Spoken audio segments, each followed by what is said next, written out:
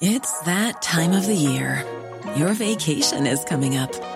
You can already hear the beach waves, feel the warm breeze, relax, and think about work. You really, really want it all to work out while you're away. Monday.com gives you and the team that peace of mind. When all work is on one platform and everyone's in sync, things just flow. Wherever you are, tap the banner to go to Monday.com.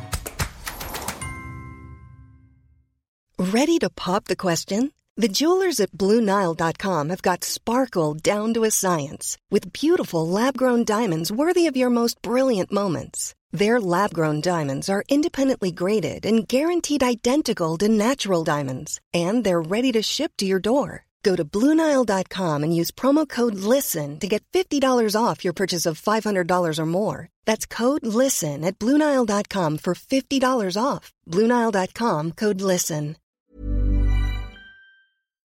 Our regular counsellor on the show, Joe Heffernan, joins us as he usually does on a Tuesday afternoon. Good afternoon to you, Joe. Good afternoon, Jean Paul. And how you're are well? You? I'm fine. Yourself? Not too bad. That's good. Now, something we've been discussing, Joe, and I suppose it's come up with different surveys over the last while.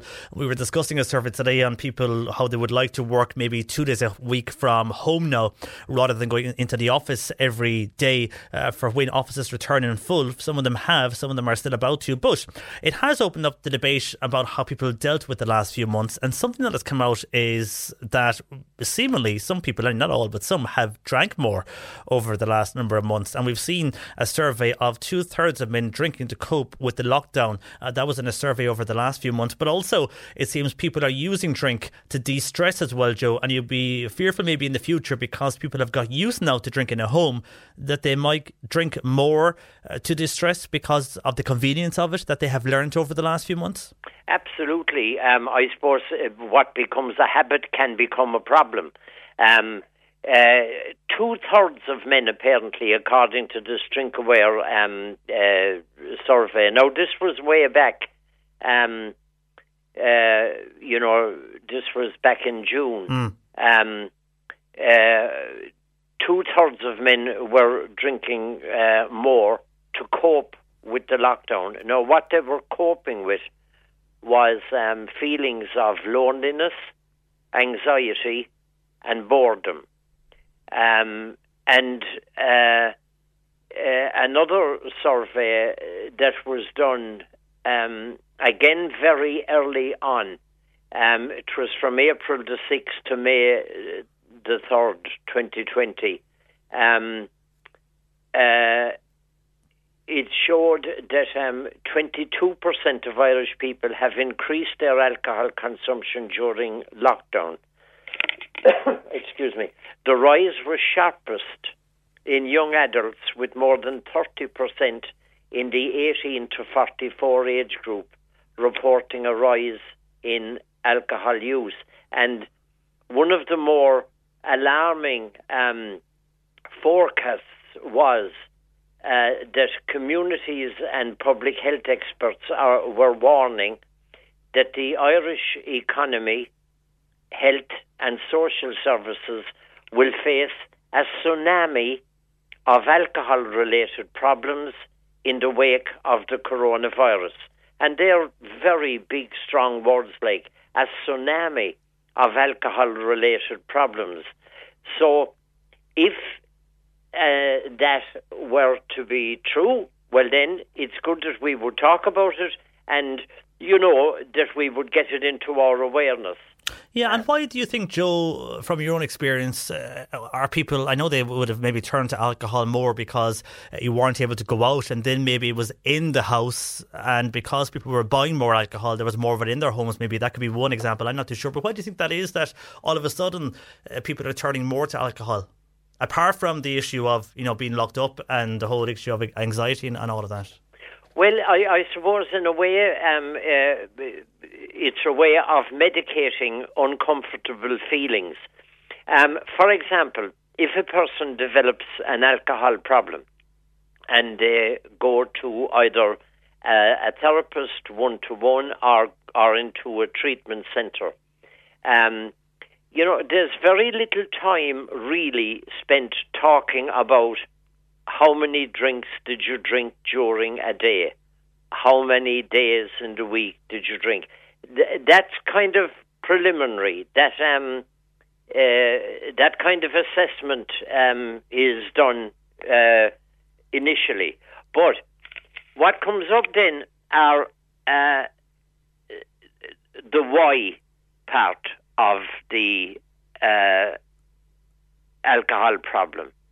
In other words, like, we'll say that the actual alcohol consumption is the tip of the iceberg. It's the symptom of many, many underlying issues. And that's what needs to be sussed out. Now, there's also,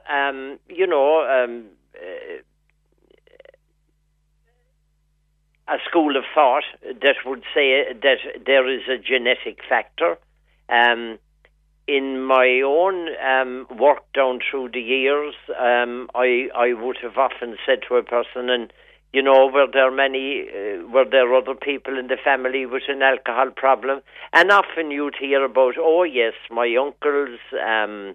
It mightn't be immediate. It mightn't be like my dad, my mum. It might be my. I had two uncles and an aunt, and they were always recognised as having a problem with alcohol. So, what I'm getting at there is that, there can be a genetic factor, but usually the factors are more experiential in the person's life. We often hear we regularly hear in court cases where there has been abuse in a person's past. We often hear that the victim, now hopefully survivor, has had a problem in his or her life with alcohol and or drugs. And that would be to an inappropriate way of dealing with the hurt that has been sustained in the abuse that took place. It can be very clear abuse, or it can be, overcritical parents even, or overcritical teachers, or teachers who were sarcastic, or, the kind of things that will leave a mark. Yeah. So, that they're using the drink then to kind of suppress those feelings or forget about what was said that day, or how they were dealt with physical or mentally. Yeah, or to cope socially. There would be maybe low self-esteem, giving rise to a sort of social anxiety. What we'll call shyness.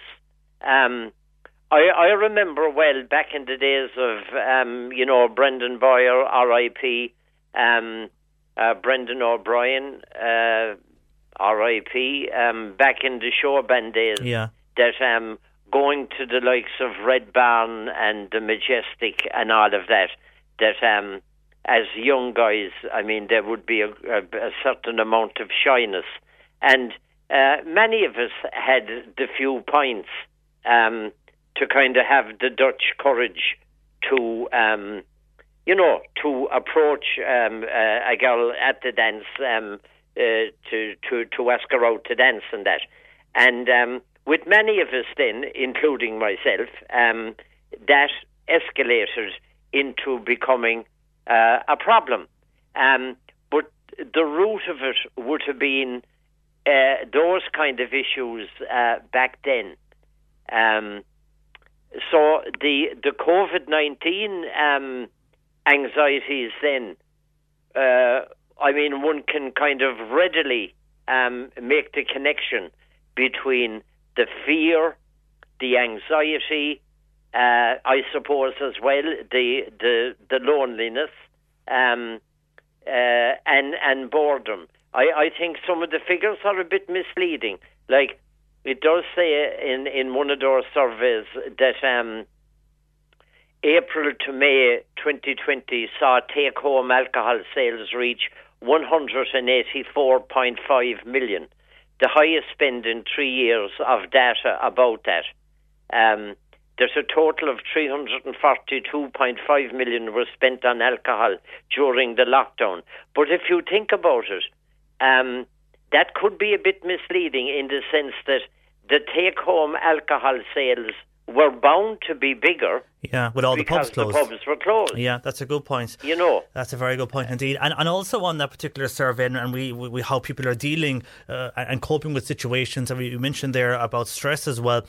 For many, and I just see a text here from a person who doesn't want the name read out, but said, I have found since the lockdown and going back to work, I found it very hard because at least when I was at home, I felt I could juggle time more. But now that I have to leave the house, commute and back again, I'm back to the rush and the daily rush of trying to get back and trying to find time to spend with the children and all of that. But by the end of the evening, this text is basically saying to wind down, she has a glass of wine. But is that something that she and others need to look at now, and how much, I suppose, drink they're having each week or every night when they're back in that situation of the rat race, I suppose you could call it, Joe? Yeah. And people are talking now about, I think the term being used is sort of re-entry anxiety. There was a certain safety in the lockdown. In the sense, we'll say now the older people who were asked to do this cocooning thing. Well, I mean, basically, provided you stayed inside, even though that was, not one bit pleasant to be stuck with that for weeks upon weeks upon weeks. But you knew you were safe. The virus wasn't going to jump in the window and get you, kind of thing. But there is a certain anxiety now with the re-entry into society. Should I? Well, the answer is yes. Wear a mask. Am I okay in the supermarket? Oh my God, I was in the queue the other day and somebody came right up beside me. I could feel them within, kind of like 2 inches of me instead of 2 meters. And these are scares, and they're scares that one didn't have to endure during the lockdown. So that there's a certain re-entry thing. Soldiers coming back from areas of danger. The most typical of all, of course, was the PTSD, post-traumatic stress disorder in veterans returning from Vietnam. But, we've had our own people as well in the Lebanon and places like that where life was no picnic whatsoever. And there can be post-traumatic stress. And I think we're going to endure some of that. Now, post-traumatic stress is one thing, but if it becomes post-traumatic stress disorder, then it becomes embedded. And I think there'll be a lot of therapy needed and done in that area when this is over, especially, I think, for frontline workers, because, they're at the front line of the battle every day. Their lives are in danger, or their health is in danger, I should say, every time they go to work. So, in all of that kind of scenario then, it kind of would be logical to think that medicating all that kind of anxiety would happen. And the medication of that then possibly for some, not all, but possibly for some, could be turning to drink and drinking more than they would have on a daily basis. Yeah. And I think as well, Joe, there, as you mentioned, that the frontline workers, I think mental health is going to be a big issue as well going forward for people outside of everything else going on. And that could lead also to people increasing their alcohol take for various reasons. For the moment, Joe, we'll leave it there. Thanks for joining us, and we'll chat to you again next week on this. Thank you, Joe. Thank you, JP. Thanks, Joe. That's Joe Heffernan there, who's an accredited counsellor based in Boherbue. And if you want more information, you can call him on 029 766 17. Normally, being a little extra can be a bit much, But when it comes to healthcare, it pays to be extra. And United Healthcare makes it easy with Health Protector Guard fixed indemnity insurance plans. Underwritten by Golden Rule Insurance Company, they supplement your primary plan, helping you manage out-of-pocket costs without the usual requirements and restrictions like deductibles and enrollment periods. So when it comes to covering your medical bills, you can feel good about being a little extra. Visit uh1.com to find the Health Protector Guard plan for you. Even when we're on a budget, we still deserve nice things. Quince is a place to scoop up stunning high-end goods for 50 to 80% less than similar brands. They have buttery soft cashmere sweaters starting at $50, luxurious Italian leather bags, and so much more. Plus, Quince only works with factories that use safe, ethical, and responsible manufacturing. Get the high-end goods you'll love without the high price tag with Quince. Go to quince.com/style for free shipping and 365-day returns.